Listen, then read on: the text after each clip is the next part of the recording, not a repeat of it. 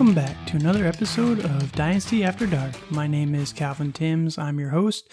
You can find me over on Twitter at DFFCalvin or on Instagram at The Dynasty Consultant. And we now have a Facebook page for Dynasty After Dark, so feel free to go over there and you can follow us on Facebook. You can leave any posts or comments or thoughts that you may have for the podcast over there as well. So something new that I just got added this week. So hope you guys can find your way over there sometime soon. But man, welcome back. I hope you guys had a good week this week. You know, I'm recording this on Thursday. I wanted to wait until the opt-out mania was over because it's just been a wild couple weeks with all the opt-outs and then real life stuff that's been going on the last couple weeks for me personally and for just things in general. It's just been a crazy time it seems like for everybody right now. So like I said, hope you guys had a good week. Hopefully in the next couple weeks, I can kind of explain why it's been so hectic for me the last couple weeks. It's just, I'll be a little vague about it, but there's been a major life choice kind of thrust upon me where everything was going good. And all of a sudden, out of nowhere, it just seems like it's a life-defining choice that I've been offered. And I got to make a decision here soon. Don't have a final decision made yet, but if I do go through with it, it'll be a crazy time coming forward. But I'm excited. And hopefully, like I said, I can share it with you guys soon. But yeah, there's just been a lot on my mind. So if you guys have been following me on Twitter, you guys have seen that I've been pretty quiet the last couple of days. And that's mostly the reason behind it is just so much has been going on behind the scenes. But yeah, and then with the opt-outs, it's just been so many people holding their breath. It feels like every single day of just, is big player going to opt out? Is OBJ going to opt out? There's that report, the Cleveland media screwing with us again because it was a couple weeks old, but OBJ and then some of these other guys that are opting out is just kind of crazy. Some of the names that are opting out, like you got Marquise Goodwin with the Eagles, who was going to be a starting wide receiver. It just puts even more pressure on the receiving corps for the Eagles. You got a bunch of tackles and guards all over the place, left, right, and center. Half my defensive starters for the Patriots are gone now for this year. And one thing I did want to say is, even though I've been pretty quiet on Twitter the last couple of days, I have been still keeping up with all the news and just kind of watching what people say about everything. And one thing that's just crazy to me, and I know that everything is so political nowadays that if somebody disagrees with you, it's because they're the other side and just got to fight them to the death and all this stuff. But all these guys that are opting out, I will say this, there are some of them that are doing it for financial reasons, because a lot of these guys that are opting out probably wouldn't make active rosters. And I mean, shoot, if you can opt out, not make a team and get paid $150,000, all the power to them. That was the option given to them by the NFL.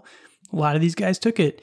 But there are some bigger name players who are opting out, and it's not for selfish reasons. It's not to get a paycheck when they probably wouldn't be guaranteed one anyway. It's because they do care about their families and they do have legitimate concerns. And the people that are bashing them is just kind of crazy to me. Like, we should have a little bit of decency with each other, you know? It's just, we need to pull it back sometimes of just not go to war with everybody all the time. And like Marquise Goodwin, he's had a miscarriage with his wife about 3 times, I think, 2 or 3 times. And they finally had a baby girl recently, and he's opting out because he wants to keep that baby girl safe.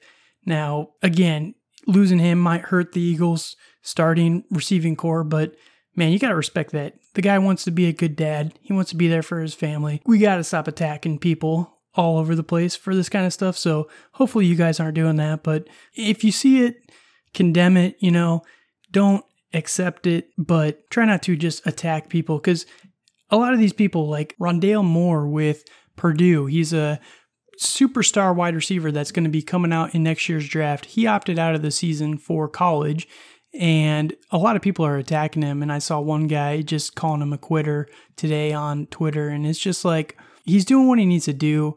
We shouldn't be attacking this guy. The guy that's attacking Rondale Moore, calling him a quitter, he's doing it because he loves Purdue. I don't agree with what he's doing, what he's saying, but I saw a lot of people attacking him personally for attacking Rondale Moore. And it's just kind of one of those cycles that we got to break at some point. We can't continue down this path of just everybody attacks everybody for every single thing. So, like I said, hopefully you guys aren't doing that. But if you are out there and you do see it, try and spread a little bit of love. Condemn it, like I said. Say, hey man, that's probably not the right thing to say. He's not quitting. You got to see it from his side, but also see it from the fan side too, where he was really excited about Rondale Moore. He's probably the best player in Purdue in a long time, since maybe Drew Brees. Or I'm not a big college guy, I'm not going to lie to you. I kind of catch up every single year, but I don't follow it actively from freshman to senior for a lot of these guys. So I don't know all the Purdue superstars from the last 20 years, but Rondale Moore is probably the best player on the Purdue roster right now. So losing him, I can understand it from a fan perspective. Losing your best player kind of sucks, So like I said, try and understand things from both sides of the argument and not just attack people for one thing or the other. So hopefully we can do that more going forward. But today we're going to be talking about the NFC East. Glad you guys can join me for my next breakdown. If you haven't heard the other ones, they're all up there on Anchor. A lot of them have been drastically altered because of these opt-outs. Maybe I should have waited until this was over, but man, it's just crazy. Half the Patriots starting defense is opting out for 2020, which is just massively going to put a damper on the fantasy outlook for a lot of these guys. Especially from a dynasty perspective. I mean, Sony Michel was really exciting this year because they had an amazing defense. They went all out to kind of revamp that offensive line, and they do not have an all-out defense anymore. They got a lot of young guys.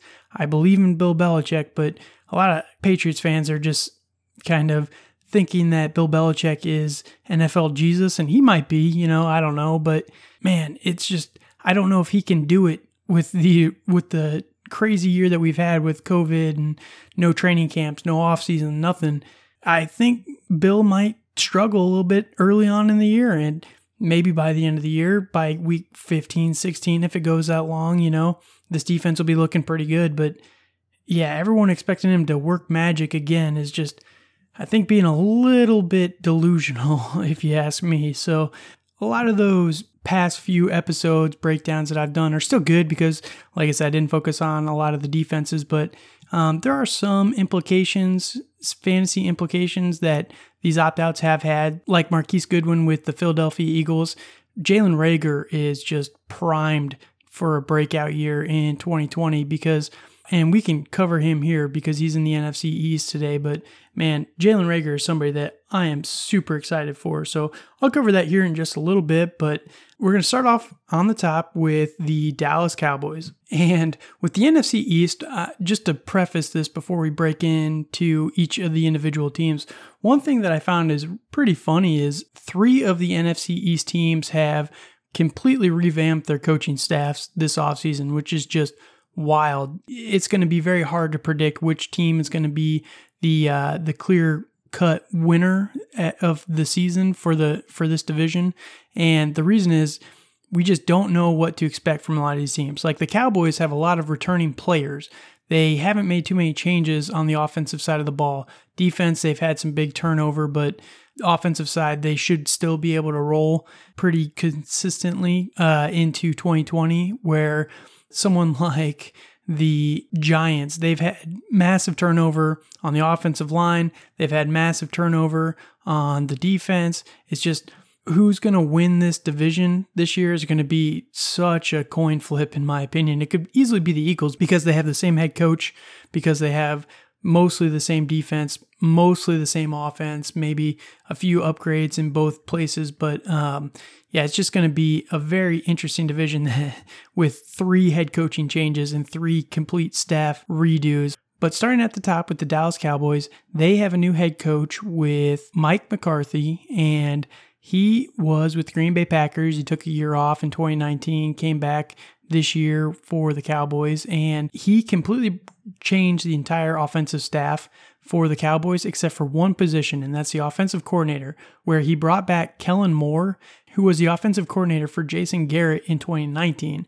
And it's pretty interesting because under Kellen Moore is where Dak had his best statistical season for the offense, and it's kind of fun to see what he's going to do, because with some of the player changes that they've made on the offensive side of the ball, with Kellen Moore coming back and the consistency there, it's going to be interesting. The biggest question is just going to be whether Mike McCarthy lets Kellen Moore call the plays and create the game plan week to week, or if he's going to have his finger in it, which led to, based on reports out of Green Bay, some of the friction between Aaron Rodgers and Mike McCarthy before everything kind of broke apart with them, where Mike McCarthy would come up with a game plan, wouldn't really take Aaron Rodgers' thoughts into the equation for it, and then he would call the plays on the weekends, and it just never really was what Aaron Rodgers wanted and things like that. So if Mike McCarthy can stay out of the play calling side of the offense, I think this offense will be just fine with Mike McCarthy, because Mike McCarthy gets a bad rap as a head coach because of how things ended with him and Aaron Rodgers and everything, and the way that Green Bay kind of consistently went downhill over the last few years. But it is important to remember that Mike McCarthy did make a lot of fantasy viable wide receivers, and Aaron Rodgers, he made him good. Whether it's Aaron Rodgers carried Mike McCarthy or it was kind of a co-op, it's hard to say, but Mike McCarthy does have a Super Bowl ring. You know, he is a decent coach, and he was always a great game managing coach. So I think plugging him in as an upgrade over Jason Garrett will be just fine for this offense. Now, getting into some of the guys that the Cowboys lost this season, they mostly lost a lot of depth pieces. They lost a lot of depth pieces specifically on their offensive line, but a couple key starters with Randall Cobb and Travis Frederick are two of the starters. Randall Cobb's a wide receiver, and Travis Frederick the center for the offensive line. Both of them, Randall Cobb is now with the Houston Texans, and Travis Frederick is retired. He actually retired this offseason, which is a big deal because losing your starting center, they're kind of like the anchor typically of the offensive line, and switching to a new guy is always a little bit iffy right in the center, but we'll see if the new guy that they signed can replace him. I know that they have another guy on their roster that they liked, that they drafted a couple years ago to kind of potentially replace him in the future, so we'll see if they can get good production from him, but the other four guys on their starting line are the same as in 2019. So just the center is the big difference on that offensive line. And we'll see if that has any impact. Like I said, losing the center, losing your anchor could be kind of a big deal, but I have no idea what we can expect from that. So if he doesn't step up, if they do struggle because the center doesn't hold everything together, I think it mostly impacts Zeke because they won't be able to run up the middle as much as well. So he's going to have to kind of go on the outside a little bit more, and maybe they'll be just fine. Like I said, I have no idea, but it just creates a little bit of a disruption that you don't like to see week to week, and it makes it a little bit more unpredictable. But Randall Cobb going away, they did replace him in the actual draft with CeeDee Lamb, who was their first overall pick, which was the ultimate screw you to the Philadelphia Eagles, which is just hilarious because if you remember a couple years ago when the Eagles drafted Dallas Goedert, they actually traded up to the pick in front of the Cowboys to draft Dallas Goedert. And it was a huge just FU to the Cowboys at that time because they needed a tight end because Jason Witten had just left. He had retired and he went to be a commentator in the booth that year. So the Cowboys really needed a tight end. This guy's name was Dallas Goedert. His name is Dallas after the Dallas Cowboys. His family was such a super fan of the Cowboys. So the Eagles traded up, drafted Dallas, took him to Philadelphia, one of Dallas's biggest rivals, and it's just kind of hilarious, the turn of events, the way everything turned out for that. But so what the Cowboys did to get their revenge was they took CeeDee Lamb in the first round, and this is pretty huge from a fantasy side, but they also took another center in the draft. His name is Tyler Biadasz. I'm not sure how you pronounce it exactly, but hopefully he can replace Travis Frederick, or like I said, they got the guy that they drafted, I think last year or the year before, that they're hoping can step up. They signed Andy Dalton in the offseason to back up Dak Prescott. They have not gotten a long-term deal done with Dak Prescott just yet. They're playing with fire a little bit here because where Patrick Mahomes just got $500 million, Dak Prescott has not gotten paid yet, and he's the next guy up. Him and Deshaun Watson are both the next guys up, and they always say the next guy up is the record-setting guy, the guy who resets the market, as you will, at the quarterback position. So the fact that they haven't signed Dak, if they believe Dak is their long-term future, yeah, it's going to be messy when it comes to the actual negotiation side. But Dak Prescott is on the franchise tag this year. He's making a boatload of money. He'll be just fine. I don't know if they'll be able to franchise tag him again. I think if they franchise tag him in 2021, he's going to be around 45 or 50 million. And with the salary cap going down, I just don't see that as feasible because they're paying like 7 guys 90% of their salary cap, it feels like. So I don't know if they're going to be able to franchise Dak again. So in 2021, Dak Prescott might actually be a free agent if they can't get a deal done, which is just going to be wild to see. So Andy Dalton is the backup. Maybe Andy Dalton can be just fine as a replacement for Dak should anything happen long term. Andy Dalton is still pretty young from a dynasty side.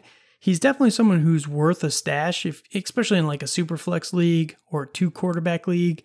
I doubt he's going to have very much play time in 2020 unless there's an injury to Dak. But long term, if something happens where they don't sign Dak, I just see Andy Dalton stepping into this.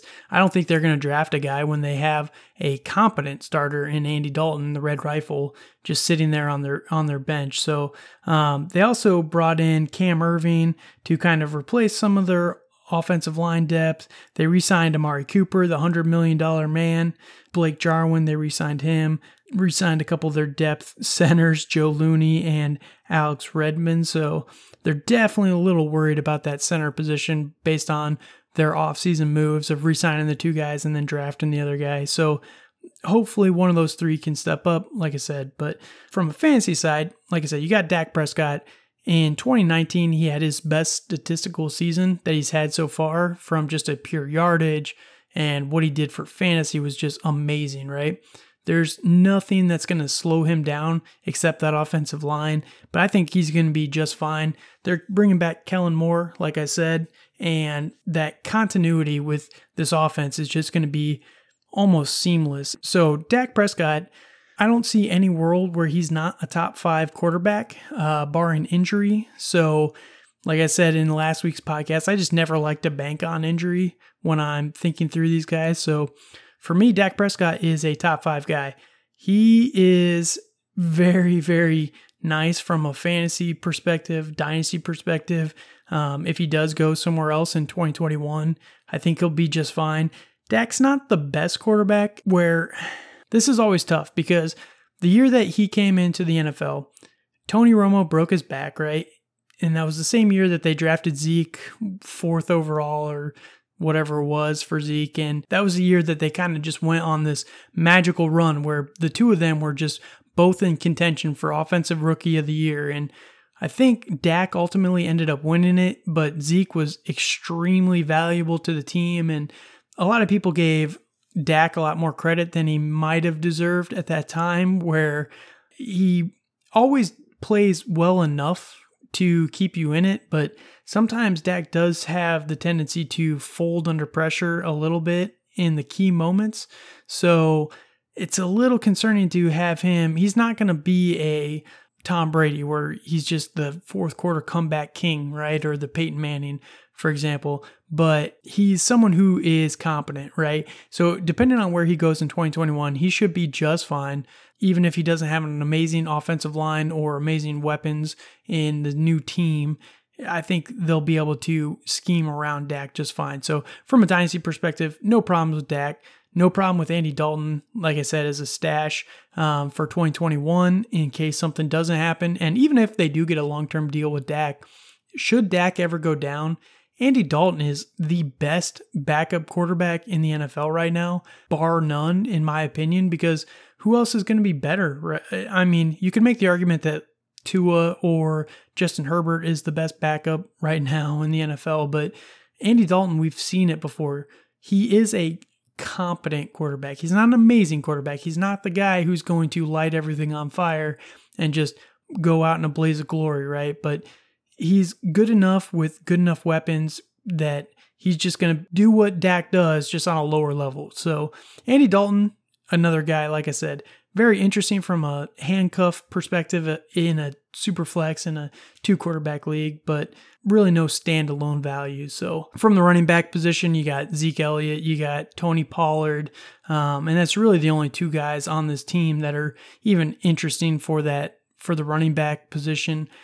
Tony Pollard is the best handcuff for a running back right now because should Zeke go down, Tony Pollard is more than capable to plug that hole just fine, So Zeke, top 5 running back, no problem. He is getting to that point where I'm a little concerned about him from a dynasty perspective. In 2020, I think Zeke is just fine, but long term, Zeke is now 26, and that's typically the point where running backs start to begin their downturn from a fantasy perspective, right? So he's at that magical number 26. He has a lot of carries in the NFL so far, and that's through 3.5 seasons. He has, I think it's around 1,300 or 1,400 total carries. And if you think about this is just a wild stat, right? Mark Ingram, who's been in the league for about 9 years, 10 years, somewhere in there, he has about 1,500 total carries. So if you think about that, someone who's been in the league for 3.5 versus 9 years, roughly the same number of carries is just a pretty heavy workload that Zeke's been under so far. So it will be interesting to see when that toll finally starts to hit on Zeke and when he does start to trend down in fantasy. But like I said, right now he's still a top 5 guy.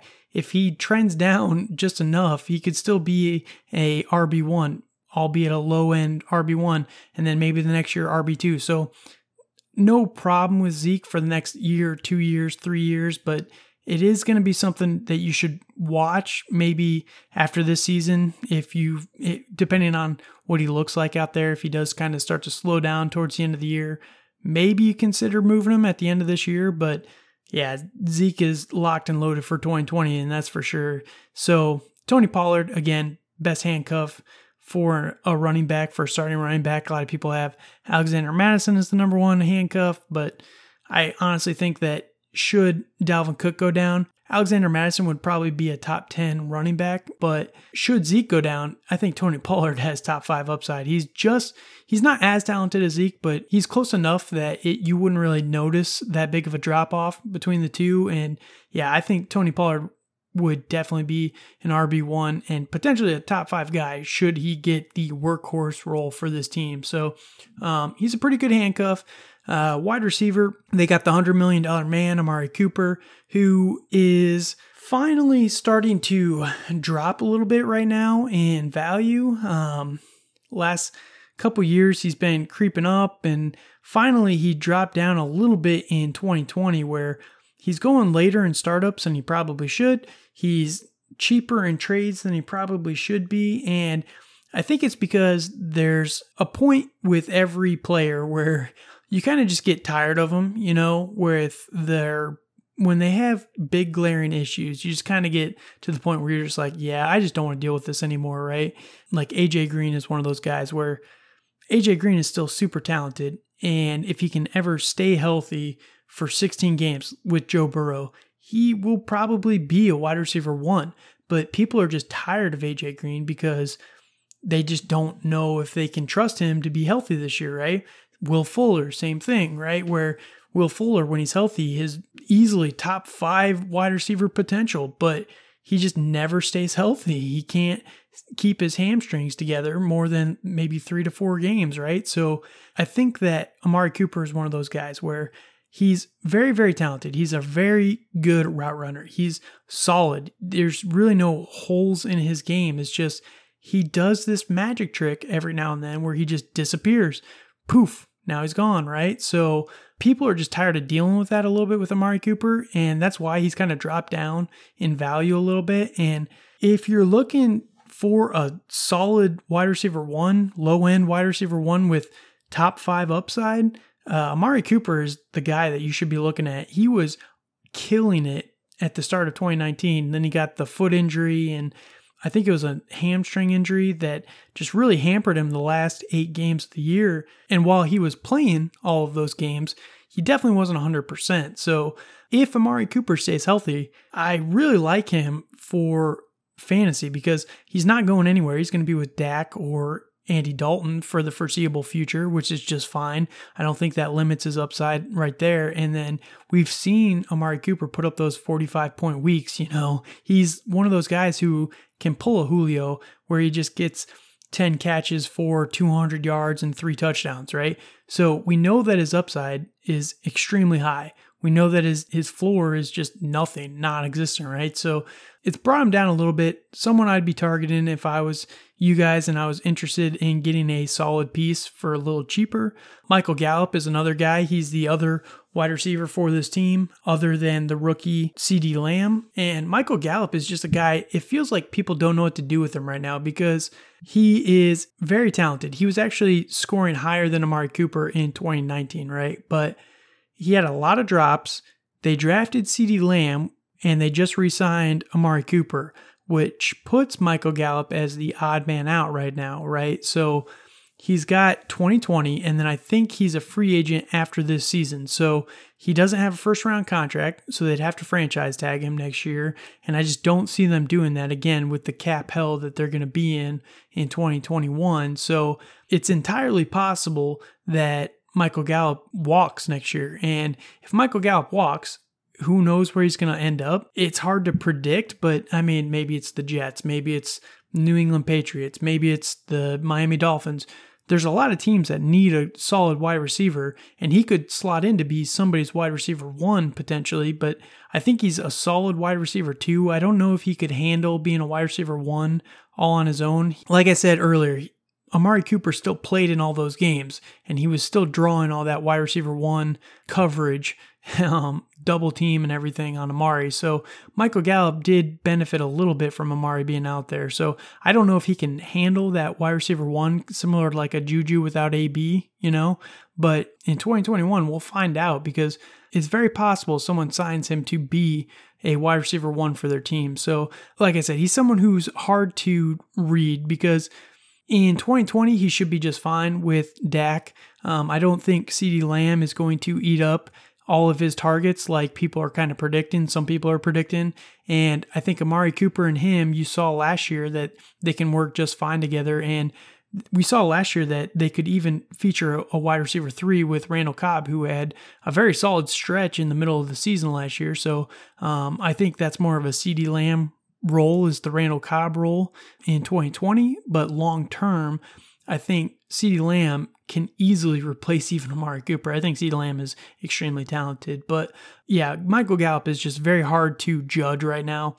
If you like him, you can probably get him really, really cheap, and he has wide receiver 2 upside, wide receiver 1 even upside, but yeah, the long-term stability of Michael Gallup is a little bit questionable that you might be paying for nothing in 2021. So it's just a little bit of a risk you need to assess with Michael Gallup. But yeah, he's definitely somebody that I'm interested in because of how cheap he is. And then the last guy is just CeeDee Lamb, who they drafted in the first round.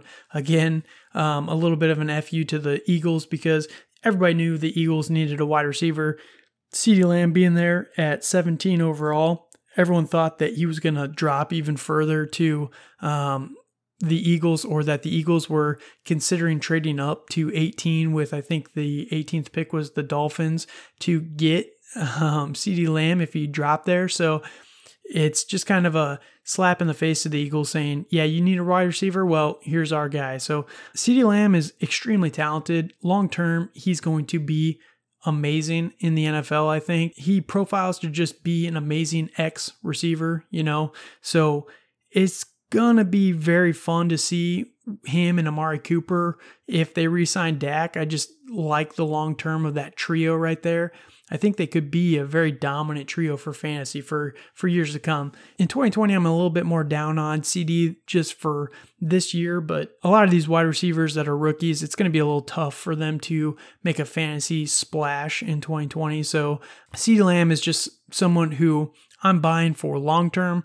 Short term, but you got to expect that anyway from a rookie wide receiver. So no problem with that. And then tight end, they got Blake Jarwin, Dalton Schultz, Blake Bell. Nobody super sexy. Blake Jarwin is probably the best name here because they did re-sign him. Jason Witten's finally gone, and I don't think he's coming back this time. So Dak has shown in the past that he has a proficiency to throw to the tight end position when he's under pressure, and he uses that as kind of a safety valve, right? So we'll see if that's going to be either CeeDee Lamb this year or the slot guy, whether that's Amari Cooper, because I know he lines up in the slot quite a bit, or CeeDee Lamb or Blake Jarwin. So that's why people are excited about Blake Jarwin, because they re-signed him. They paid him a little bit of money, and Dak has shown the ability to target the tight end position. And Blake Jarwin's a decent pass catcher. He's not an amazing guy like a Kelsey or a Kittle or something like that, but he could suffice as a low-end tight end one in a pinch. But yeah, not too excited about Blake Jarwin. Maybe in like a tight end premium, but yeah, that's just my thoughts on him. So yeah, Dallas as a whole, pretty exciting from a fantasy perspective. Lots of big hitters on this team. They got multiple wide receiver ones, top 5 running back. They got a top 5 quarterback.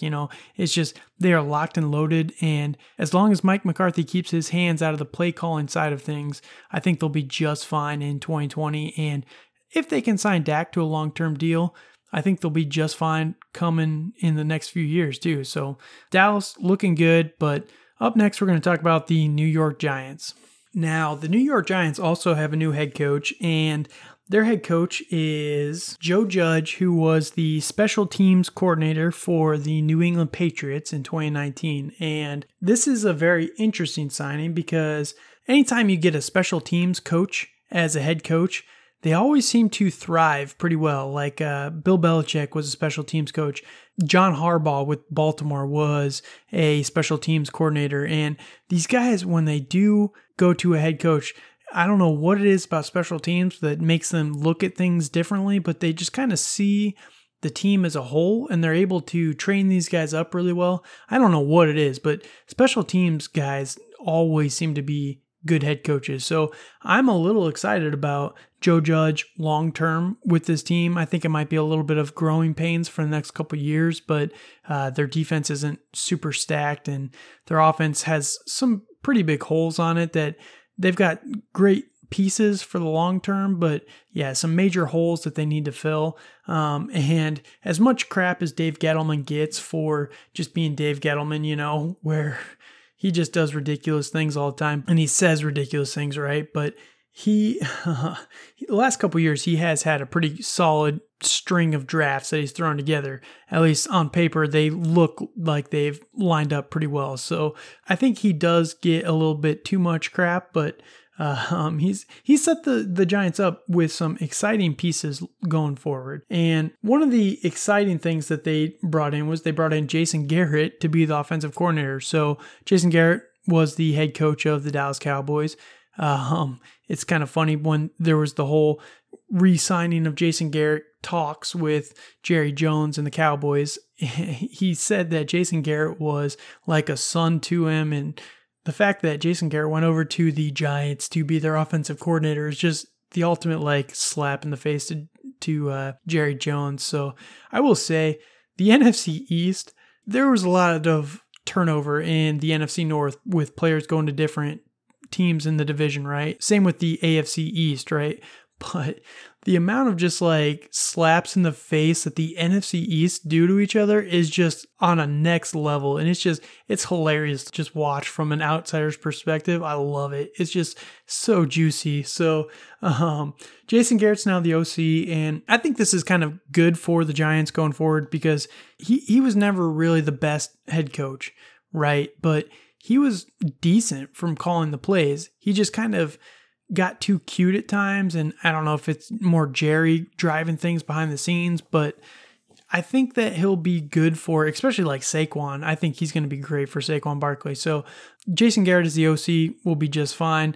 And then one other coach that I did want to mention was just Freddie Kitchens is now the tight ends coach for the Giants. So Freddie Kitchens, they have two former head coaches now to give Joe Judge some advice on what not to do to keep your job. So it's just kind of interesting. So Freddie Kitchens, just want to point it out, he did land on his feet somewhere in the NFL, which is just kind of funny. So players that they lost Eli Manning finally.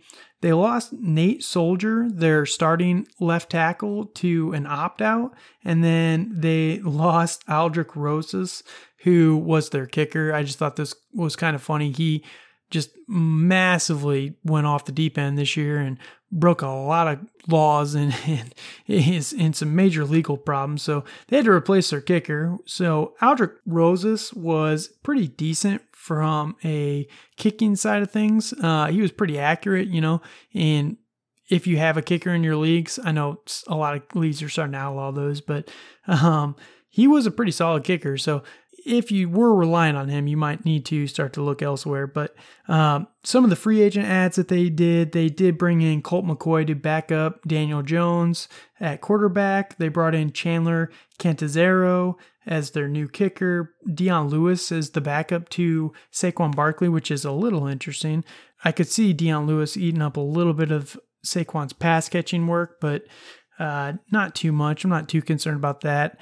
And then a couple pieces for their O-line and everything, but that was before the Soldier opt-out, right? So in the draft, they went hard on our offensive line. They didn't get any skill players in the draft. They only got offensive linemen. So they took Andrew Thomas in the first. They took Matt Pert in the third. Both of them are offensive tackles. And then in the fifth round, they took an offensive guard. So they're really trying to get some protection for Daniel Jones, which I think is desperately needed for this team because they were just not looking good from an offensive line. They had a lot of holes on their offensive line. So I think it's going to be very good for this team moving forward to shore up that offensive line.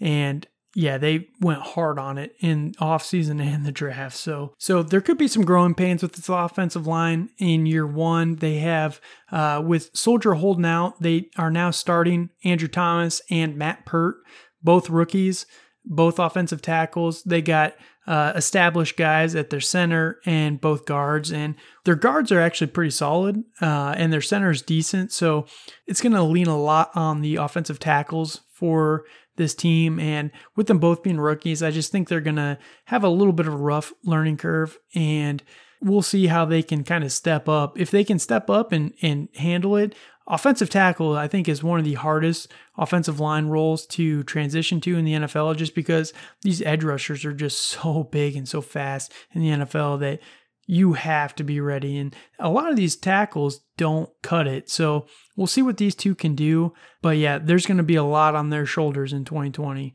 But from a quarterback perspective, they still got Daniel Jones and Saquon Barkley at the running back. Daniel Jones is going to be very interesting from a dynasty perspective because he was pretty good in 2019. He had very good weeks in 2019, but he also had a massive fumbling problem. And if he can just not turn over the ball, I think he had like 19 fumbles in 2019, and it was just insane. Like he would drive him down the field, get him in the end zone, and then just throw a pick, or he'd fumble the ball and just turn it over. And it's just so many of their drives were ended short because of all the turnovers that Daniel Jones had. So I know that in this offseason, he's been working on that. And like I keep mentioning, the Duke is the NFL football, and it's a lot bigger than the college football, which a lot of people don't understand or don't realize. And if Daniel Jones is now used to the Duke, if he can just get used to it, not turn it over, I think they're going to be just fine. And Daniel Jones, from a fantasy perspective, I think is just going to be great, which everyone gave Dave Gettleman, again, so much crap for the Daniel Jones pick that he reached so high and everything. But Daniel Jones has looked pretty good other than the turnovers. So I think he's going to be just fine from a fantasy perspective. There's going to be weeks where he probably underperforms, but there's going to be weeks where he does just fine. And maybe he can even be a top 5 quarterback in certain weeks. I don't think he'll end the season that high, but from a dynasty perspective, this is all with not even the best offensive weapons at wide receiver. So Daniel Jones is someone who he has a lot of hype because of how good he was, but so people try and sell him higher than probably he's worth based on the name value and some of the peak performances. So he's a guy that you can't really get cheap. You kind of got to overpay a little bit for him, it feels like right now. So it's up to you if you need a quarterback. He's someone that you could potentially target. It all depends on your league specifically, on whether or not that owner really likes Daniel Jones, but worth reaching out on, But running back, they still got Saquon Barkley, top 5 running back. Man, they got just loaded running backs in this division, but it's crazy. But Saquon Barkley, not really going to spend too much time on him. He's a stud long term. I mean, he's RB2 off the board for a reason, right behind Christian McCaffrey. The dude is just a beast. In his rookie year, he had, I think it was like 2,000 yards from scrimmage. So, yeah, he's just another level of running back where it's just the things he can do are just crazy. His body control, he's called Saquads for a reason, His legs are bigger than my entire body. I think Saquon Barkley is a beast, and that's all I'm going to say about him. I'm going to skip wide receiver for just a second. I'm going to touch on their tight end position, and they do have Evan Ingram. They brought in Levin Toilolo this offseason, but other than that, they really don't have too many guys at the tight end position. So it's pretty much Evan Ingram's job for this team, but Evan Ingram has had some massive injury concerns the last few years, and he really needs to start to keep it healthy. He is such a good wide receiving option. He can't block for crap in the NFL, but man, when he's on the field, he does get the targets. He demands the targets because he's that good at what he does, but he just needs to be on the field. And that's the biggest problem with Evan Ingram, because if you look back at last year, he was a top 5 tight end option in drafts, in startups, and he did not play very much in 2019, and it's just tanked him. He's around like tight end 8, 9 right now, and he's a name that people just aren't excited about like they were last year. And it's literally just because of injuries, but that should tell you everything you need to know about Evan Ingram.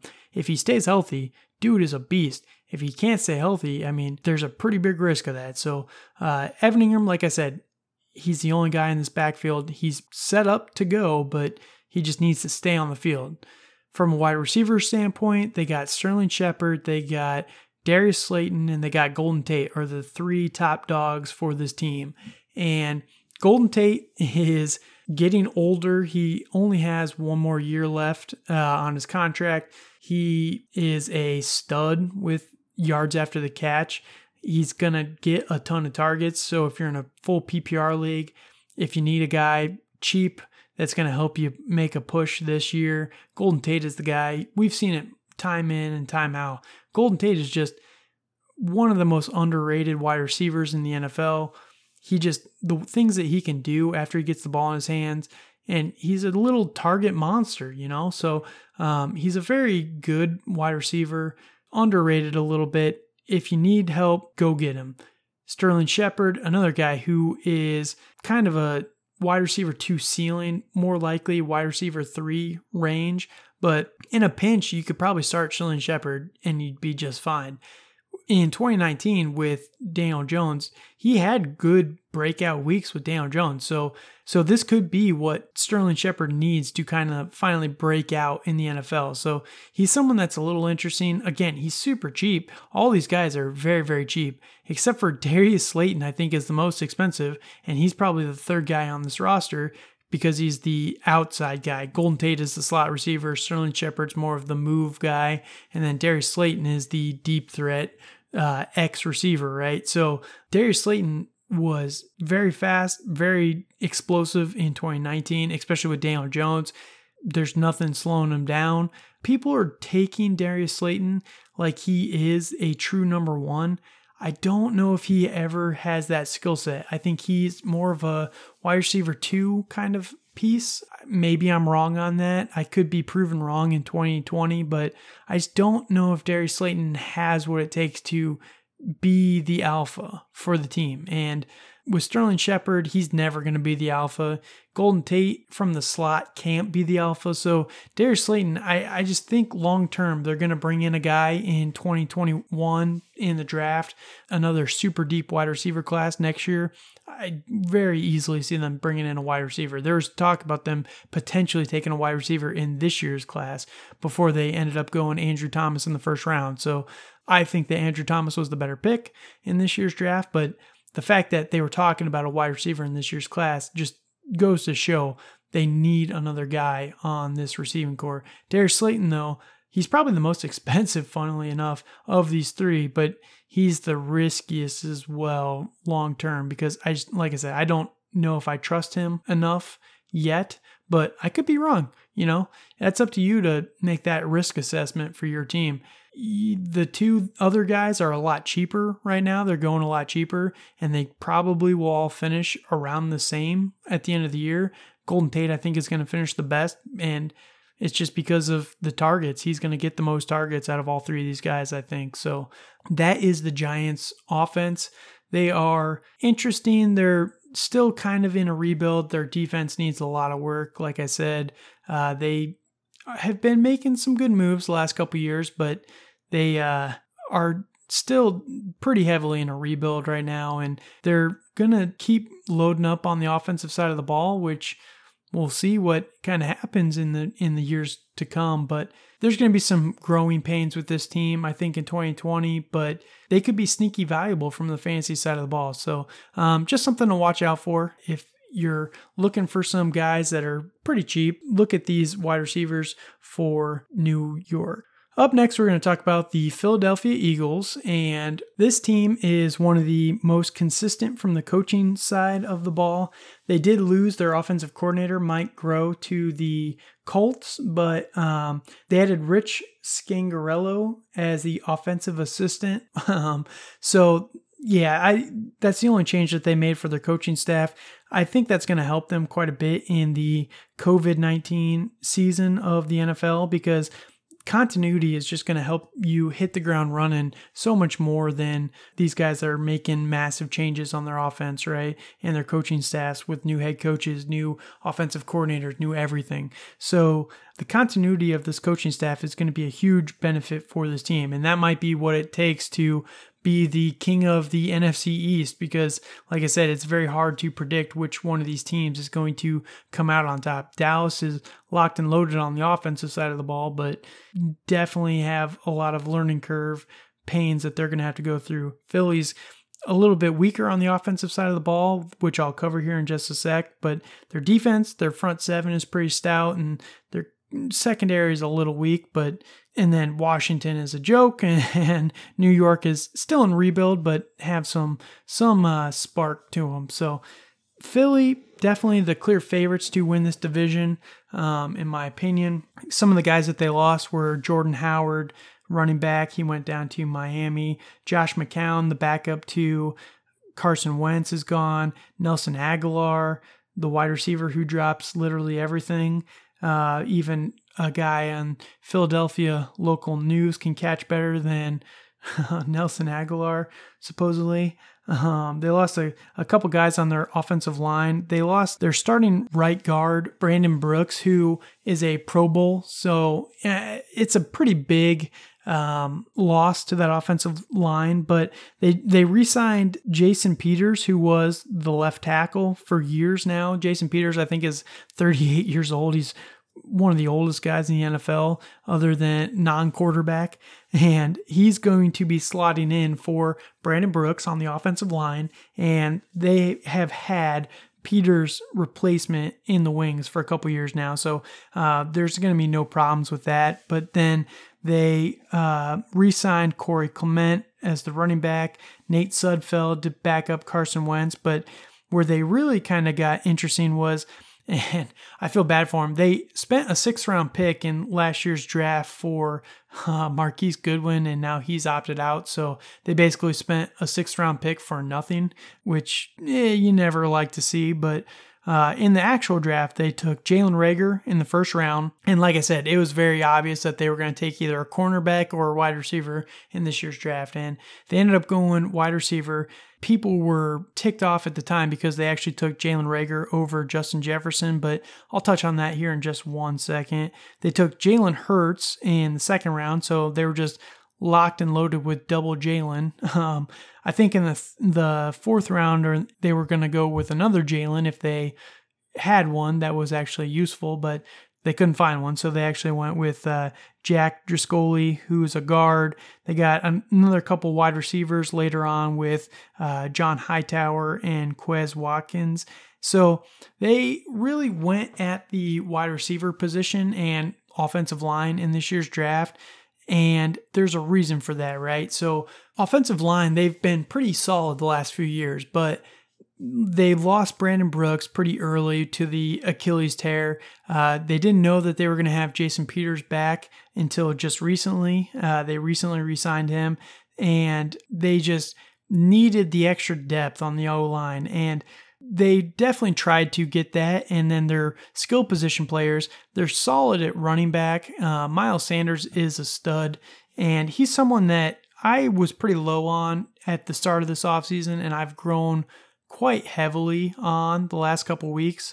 Their wide receivers are rocky as all hell. Jalen Reagor is a very interesting addition to this team, but the other guys that they have at wide receiver right now, they got Alshon Jeffrey and Deshaun Jackson, and man, I'll cover them here in just a second, but yeah, that is a major problem going forward. So quarterback Carson Wentz, going to be a stud, I guess.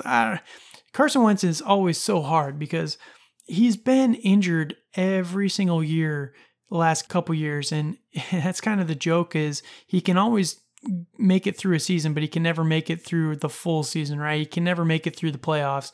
And if Carson Wentz can play a whole season, I mean, last year he was making it work with Greg Ward as his top wide receiver, who was a practice squad guy that they signed. So they lost all of their receiving options last year, and they still managed to make it to the playoffs, which is just a testament to how good Carson Wentz can be when he's hitting all cylinders. But Carson Wentz from the fantasy perspective is interesting because he's someone who I think is a little disrespected, but Carson Wentz owners don't disrespect him. So it's like all the guys that own him realize that he has that upside, but everyone else kind of looks down on him if you don't own him kind of thing. So he's very interesting. They did re-sign him, I think it was last year. So the really crazy part of this year's draft was the Jalen Hurts signing in the 2nd round, because Jalen Hurts had the potential to go somewhere to be a starter.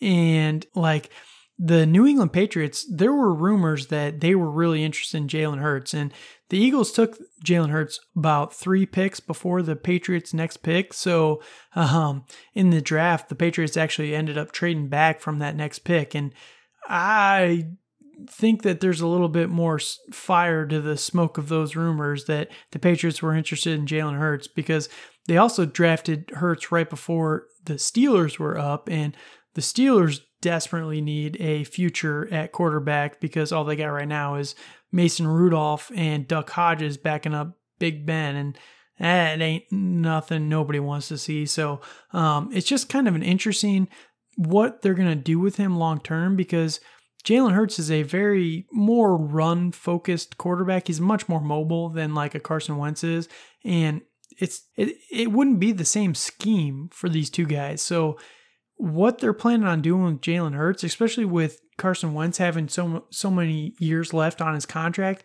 it's just kind of perplexing. So I don't know if they took Hurts as potential trade bait or what, but yeah, that's something that's kind of interesting going forward. But from fantasy, like I said, Carson Wentz is the guy. I think he has top 5 quarterback potential. He just needs to hit, and these wide receivers aren't going to do him any favors, but we'll see. So running back, again, they got Miles Sanders, they got Boston Scott, they got Corey Clement, and they got a couple other guys that they took in undrafted free agency, but Miles Sanders is someone I've been getting really hot on the last couple weeks, and I was really down on Sanders at the start of this offseason because I am very nervous about Doug Peterson's usage of the running back in the last few years because he's never really used a workhorse guy, and Miles Sanders is very talented. He is more than talented enough to be a workhorse for a team.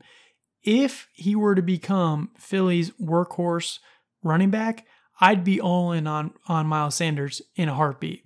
But the fact that Doug Peterson was even looking at someone like Devonta Freeman this offseason and Carlos Hyde this offseason to kind of bring in to back up Miles Sanders is very, very concerning because what is those guys going to offer that Miles Sanders can't do better, right?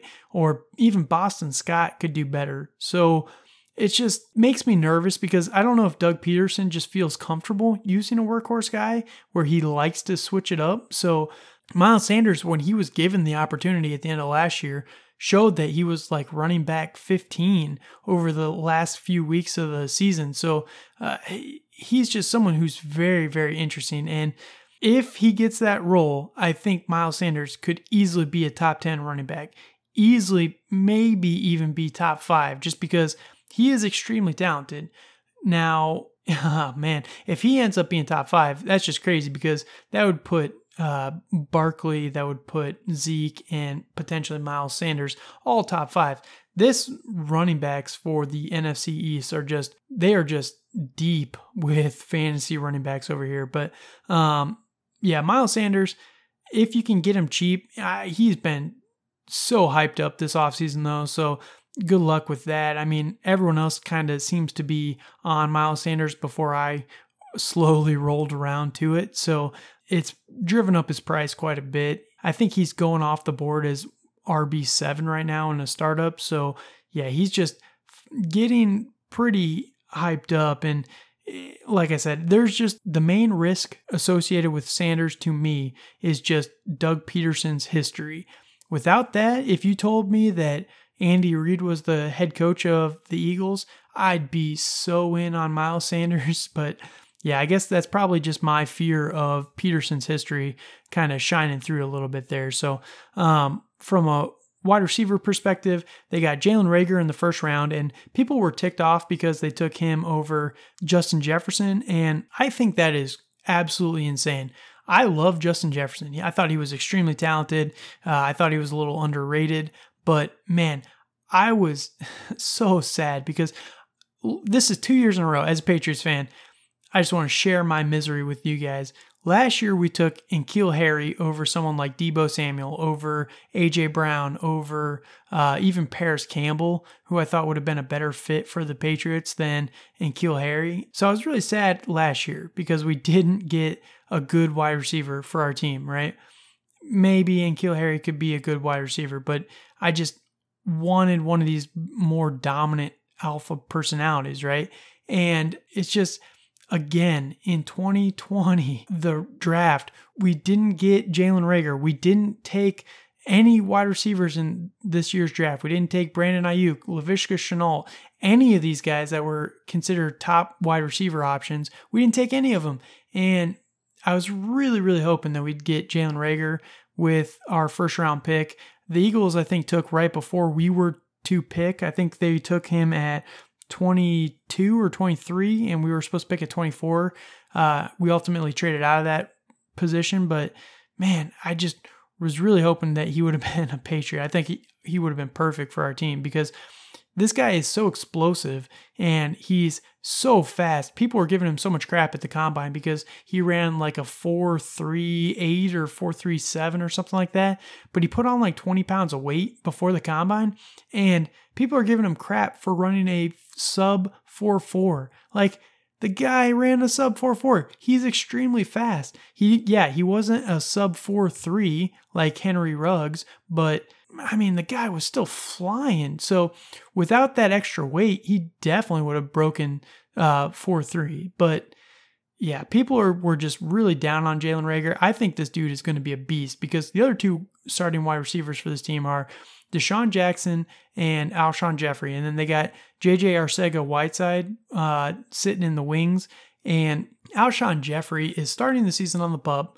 From a dynasty perspective, he has nothing left in the tank. He is a glorified Jimmy Graham at this point in his career. He's just a big wide receiver who can do the jump ball in the end zone, and that's really all he's good for. Alshon Jeffrey has been washed for about 2 years now as a wide receiver. They should have just slotted him over as a tight end or traded him to a tight end needy team because that's all he is now. He's just a big-bodied wide receiver who can jump. And the fact that he hasn't been able to stay healthy for like 3 years is just massive disappointment from a fantasy perspective. And then same with Deshaun Jackson. Last year he played 1 game and he's not a spring chicken. He's still extremely fast, which is just crazy because the dude would blow me out in a race so bad that's not even funny. But he's considered an old wide receiver at this point, and he just also has injury concerns left, right, and center. So if both of these guys miss time, because Alshon probably will miss at least 6 games starting on the pup, Deshaun Jackson might play 1 game and then be done for the season, just like in 2019.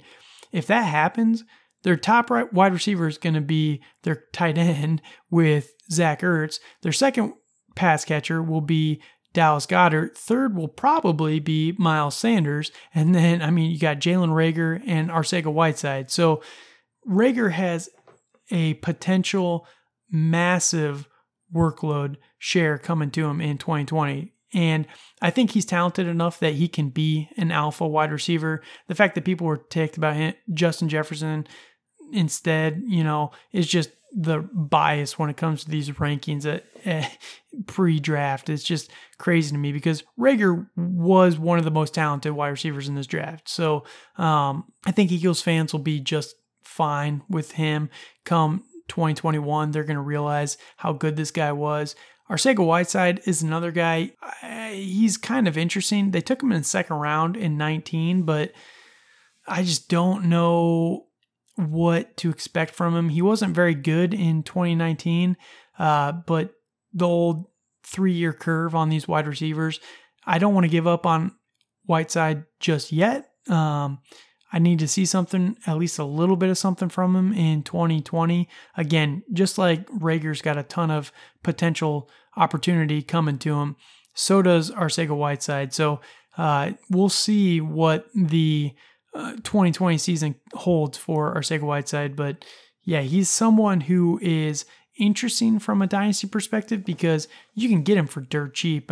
Everyone's really high on Jalen Reagor right now, but Arcega-Whiteside is in a startup going extremely late, 20th round plus, or like you could easily get him for a 2021 third even potentially. So if you want to take a pretty big lottery ticket on Arcega-Whiteside, he's only a 2nd-year player, just like Paris Campbell was extremely disappointing last year, but people are high on him this year. So yeah, I think Arcega-Whiteside is someone who could splash from fantasy. And for the tight end position, again, we got Zach Ertz and Dallas Goedert. Both of these guys are going to be the probably number 1 and number 2 in targets for this team.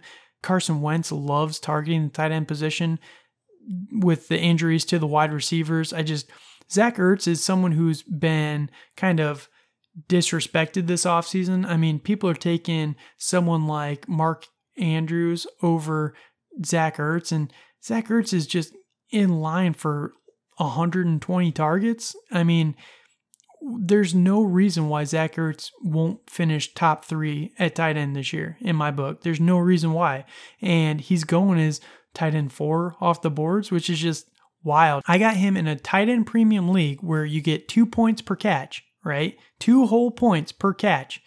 He was at the end of the 3rd round in a startup I did recently. And it's just, man, that's crazy to me because in 2019, he had like 80 catches. I mean, people are just so down on Zach Ertz right now. It's just crazy to me. And then Dallas Goedert is another guy who's extremely talented as a tight end. He is the heir apparent to Zach Ertz. Zach Ertz is getting near the end of his contract, and I don't think that they're going to bring him back after that's all said and done. I think they're going to kind of transition more to Dallas Goedert, and because of the age gap between the two, and Dallas Goedert could easily tie Zach Ertz this year in targets and productivity. Dallas Goedert's much more of a yard after catch guy than Zach Ertz. Zach Ertz will catch it, he'll get a couple yards, and basically what you target him with, that's what he's going to get. Where Dallas Goedert has the ability to just blow people away at the line. So he's someone who's pretty interesting going forward. You might be able to get him on a bargain right now, but people are slowly starting to wake up to the value of Dallas Goedert in Dynasty and his long-term value. So get him while you can, because after 2020, I think the ship will sail where it's going to be Dallas Goedert's show and Zach Ertz. They're going to basically flip-flop. But in 2020, I just think Zach Ertz will probably be better than Dallas Goedert. I just think in 2021, that's when the shift over between the two kind of happens. But yeah, Dallas Goedert, if you can get him for cheap. Zach Ertz, even if you can get him for cheap, because like I said, he's being massively disrespected, and I just don't get why. Let me know over on like Facebook or Twitter what you guys think, why he's being disrespected, or what I'm missing on the disrespect. But yeah, Zach Ertz is just someone who is going to finish easily top 3 for the tight end, in my opinion. So fantasy options for the Philadelphia Eagles are looking pretty good. You know, they've got some hope again, some great options with Miles Sanders potentially being a top 5 guy, which would just be very spicy. I would love to see 3 top 5 running backs from one division. That'd be just the best thing ever to see. But yeah, very, very good fantasy options for this team.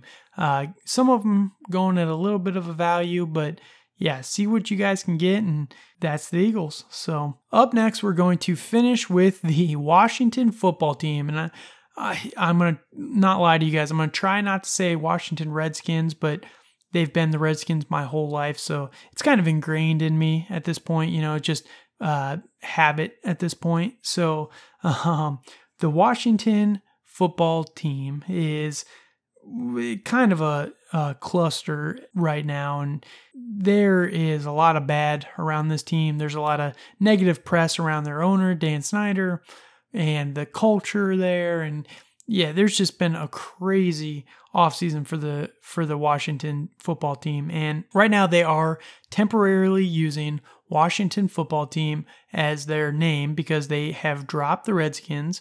And whether you agree with it or not, I'm not here to judge the morals of the name, but they are looking at long-term solutions. I'm really still hoping that they go with the DC Sentinels. That would just be pretty sweet. I like the Sentinels. It's just, I know Red Tails is a very popular one too.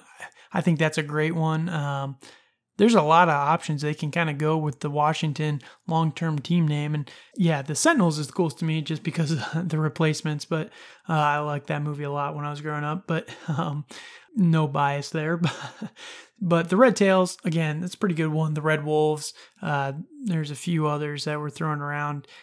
We'll see what they do long-term, but right now they're rolling with the football team, which is very interesting for a team name. So they have a new head coach, and Ron Rivera, former Carolina Panthers head coach, is now the head coach of the Washington football team. And he brought over a lot of his coaches with Carolina to slot in under his system. And one thing that is kind of interesting is Bruce Allen, who was the GM for the team in 2019, is now gone, to much of fans' delight.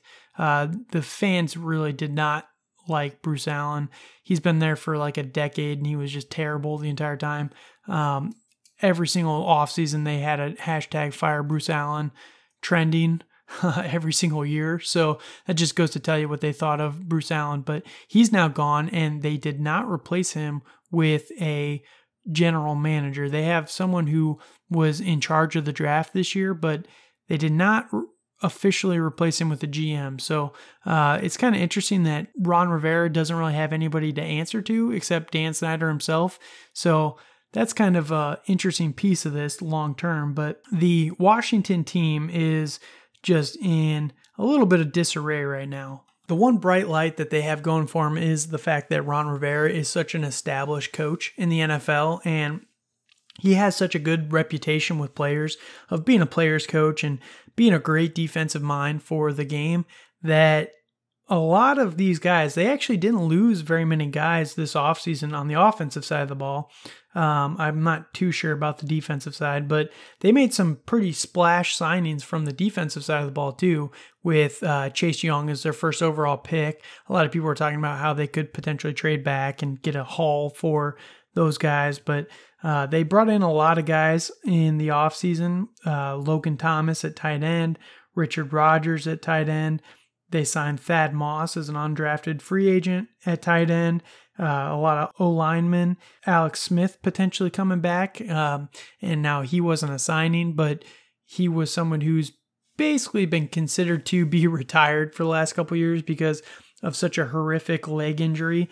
But he, in the last couple of days, has actually made it back to training camp for the Washington football team. And he has impressed his coaches so far, which is interesting to see because Alex Smith, he was always a solid quarterback. You knew what you were going to get from Alex Smith. He's someone who isn't going to wow you, but he's not going to disappoint you either. You know, he's not going to win you lost games, but he's not going to lose you won games, you know, if you get what I'm saying. So if Alex Smith does make it back, I think it'll be good for Dwayne Haskins to kind of push him a little bit more going forward to help him mature into the NFL. So that's something to kind of watch out for a little bit. But in the draft, they actually signed Antonio Gibson as their first offensive player, and they didn't have a second round pick. So he was actually the second player off the board that they signed this year. And Antonio Gibson was a wide receiver from Memphis.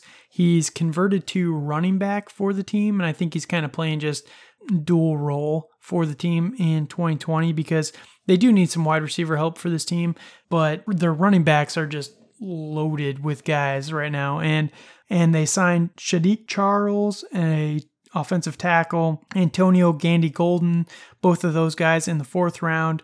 They signed Keith Ishmael, another center. So kind of just trying to plug some of the holes. I know they got a few defensive guys in this year's draft, but one of the biggest trades that they made this year was they traded Trent Williams to San Francisco for draft picks, right? And I think they got a couple 2021 draft picks out of it. But Trent Williams going to San Francisco means that he's no longer holding out, but it also means that they lost their best left tackle on the books. So that's a pretty big loss for the team. I mean, they played without him in 2019, so I mean, it's not a huge loss for him, but he was, again, by far the best left tackle on the team. So it will put a little bit more pressure on some of these guys in the background. But from a fantasy perspective, it's looking a little rough in 2020. And there's a lot of hope around this team. Not to say that none of these guys will be exciting. Quarterback, they got Dwayne Haskins. They brought in Kyle Allen to kind of sit and compete with Dwayne Haskins. I don't think there's any chance that Kyle Allen passes up Dwayne Haskins. Dwayne Haskins has actually slimmed down quite a bit this offseason.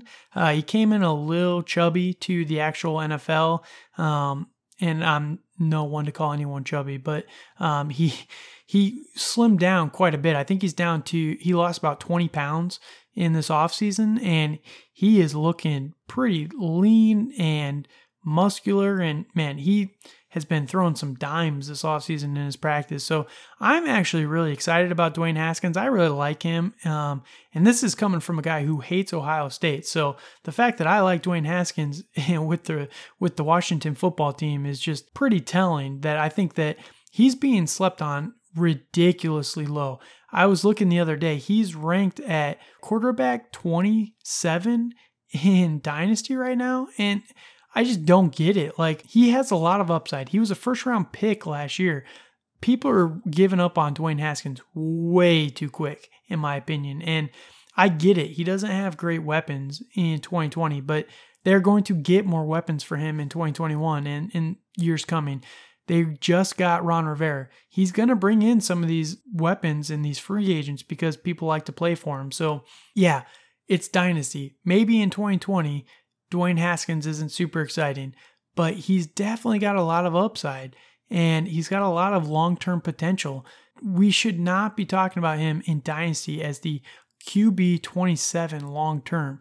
I would much rather have him to someone like Tyrod Taylor or someone like even Kirk Cousins, because we know what Kirk Cousins is going to do for the Vikings. We don't know exactly what Dwayne Haskins is going to do. He went on a pretty good tear at the end of 2019. So giving up on Dwayne Haskins now, I think, is a little foolish. And Alex Smith coming back to mentor him, because I don't think Alex Smith actually will be able to take the starting role from Dwayne Haskins. He might push him and kind of propel him forward a little bit more. So it comes with heavy heart that I actually have to make an emergency edit to the pod covering the running backs for the Washington football team. Most of you probably have heard the news. Derrius Guice was arrested today with multiple counts of domestic violence and was then cut from the Washington football team. In my first version of the breakdown of the running backs, I actually had a pretty strong defense of Derrius Guice and his opportunity with Washington this season, but now that's not an option, that he's been removed from the team. And just want to cover that real quick with Derrius Guice, that it just really saddens me that he's someone who has these domestic violence charges, and you never want to see that. We need to be better as men, that we shouldn't be doing that to women in the first place. I come from a family that my actual birth father was domestically abusing my mom when I was a really young child. And so it's just something that hits a little close to home, because I really like Derrius Guice. I thought he was a great personality for the community. You know, he really goes out of his way to take time with fans and to really kind of be a strong personality in the community. And I was really hyped about him this year, but that's no longer an option because he's no longer with Washington. We'll see if he makes his way back to another team in the future. I know in today's culture, it's not very popular to give anyone any chance of forgiveness, but hopefully that Derrius Guice can fix these problems in his life. And if he never plays in the NFL because of it, you know, that's probably perfectly deserved at this point. But yeah, I'm never rooting for anybody to just fail and never improve upon themselves in the future. So here's hoping that Derrius Guice can improve on that going forward. But I did have to make an emergency edit to remove my entire Guice breakdown from this podcast. So just so you guys know, this wasn't the first take. But so Derrius Guice is no longer with the Washington football team, which is extremely beneficial for someone like Antonio Gibson. And Antonio Gibson was the second pick that the Redskins used in this draft. He was a wide receiver, converted to running back, so you know that he has pass-catching chops. He is extremely explosive. If you go watch his highlight tape from his days in Memphis, man, that guy is just electric. And people were excited about him before the Guice news because, I mean, people were hedging their bets around Guice anyway with the injury concerns around his knee and the ACL and everything like that. So people were really high on Antonio Gibson in the first place as soon as they announced that they were converting him to running back. But yeah, Antonio Gibson is now primed.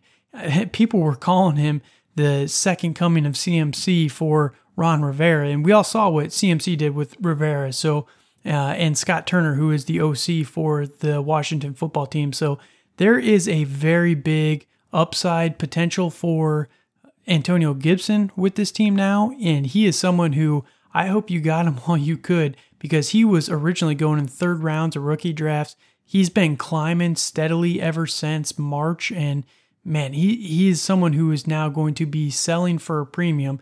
If you own Antonio Gibson and you're not sold on him, now is the perfect time to sell, because you will get a king's ransom for him, because everyone thinks he's going to be the number one guy. But they still have Adrian Peterson, AP. I know his nickname has changed to AD the last few years, all day. That's just not how it works. And I want to go on a little bit of a rant here. People who call him AD now and expect everyone to change to AD after years and years of calling him AP they drive me crazy, because you can't. He was AP. He was originally AP, and just recently he wants to change it to AD. That's not how it works. Not how nicknames work, man. You can't just change them whenever you want to. So he's AP in my book for now, forever. But AP is still with the Washington Redskins. He really doesn't have too much left in the tank. He's pretty old now, He's a shell of his former self, man. Back in that year where he had the single season rushing record, it's just, man, he used to be so much fun to watch, and he still is pretty dang good for being 34, 35 years old. I don't know what water him and Frank Gore have been drinking, but man, those guys know what to do to keep themselves young and fresh. It's just crazy to me watching those guys at their advanced age. Usually the running backs fall off at 26. These guys are 35, 36 and still look capable running the ball. So it's just crazy to me. But Adrian Peterson's still there. He's in line for quite a few carries. I don't know if he'll actually make the team after training camp. I don't see them cutting him because he's such a strong veteran personality. I think Ron Rivera is going to cherish that a little bit more this year, especially with COVID and the lockdowns and now the Darius Guice culture issues. Adrian Peterson, someone who, if you remember back with the switch with his kid a few years ago, someone who's kind of gone through that, and he can help build a strong personality, because Adrian Peterson was kicked out of the league for a year because of the whole child abuse thing that he kind of went through back in the day. And he came back and stronger than ever. And he's been a pretty strong leader for teams and a very strong locker room personality. So he's a great person to have if you're trying to build a culture. So he might make the team just because of that. I don't know if they're going to use him a ton in the running game. We'll see. I could see him being more of a kind of change of pace guy at this point in his career, but we'll kind of see where he goes. If he steals more than 75 carries for this team, I think it's kind of a problem for someone like Antonio Gibson and the guy I'm about to mention, Bryce Love, who both of those guys, if Adrian Peterson's sucking away a ton of carries from him, it does make me nervous about both those guys in at least 2020 long term. Bryce Love is someone that they took in the 4th round of last year's draft, and he had an ACL tear before the draft last year, so he was recouping from it during the entire 2019 season. But he is now in line to be set up for this team because, I mean, with no Darius Guice, Bryce Love had almost no chance of seeing any active gameplay without an injury to Guice or Adrian Peterson being cut or something like that. So with no Guice, Bryce Love is someone who was pretty good in college. The injury concerns towards the end of his college career really kind of dropped him down. Before the injury concerns, I know he was in talks for maybe 2nd round, 3rd round.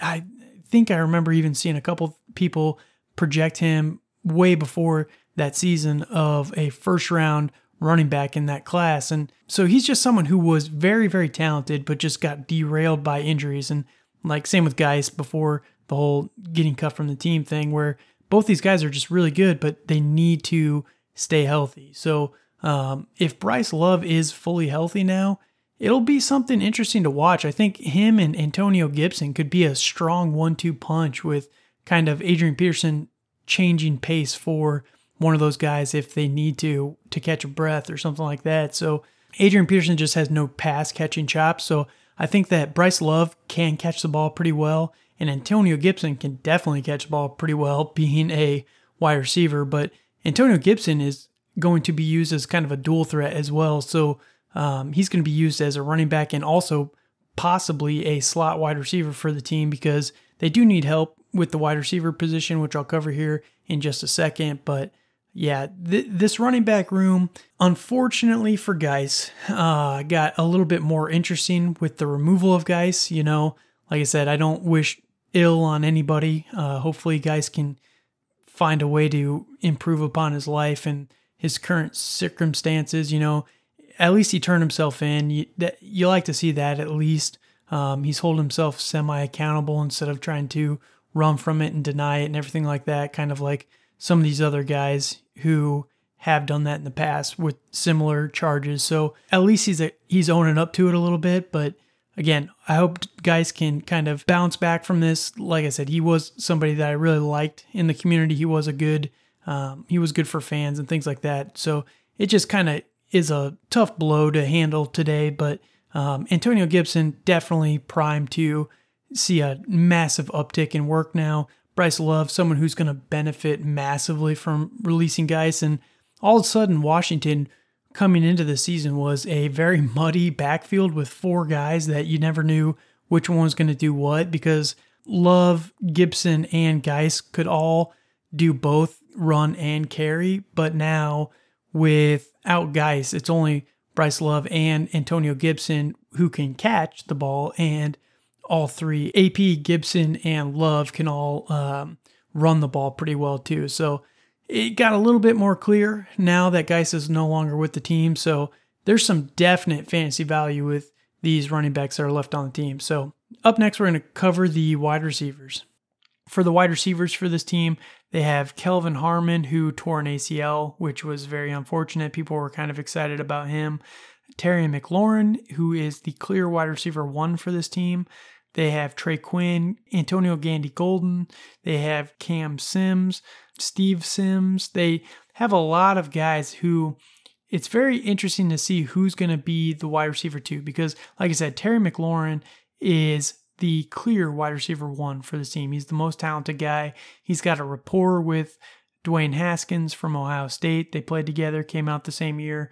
I think Terry McLaurin is going to take a pretty big step forward in 2020. And he's going to be part of the reason why Dwayne Haskins is underrated, because Terry McLaurin is a very talented wide receiver. Antonio Gandy Golden is a freak of a player.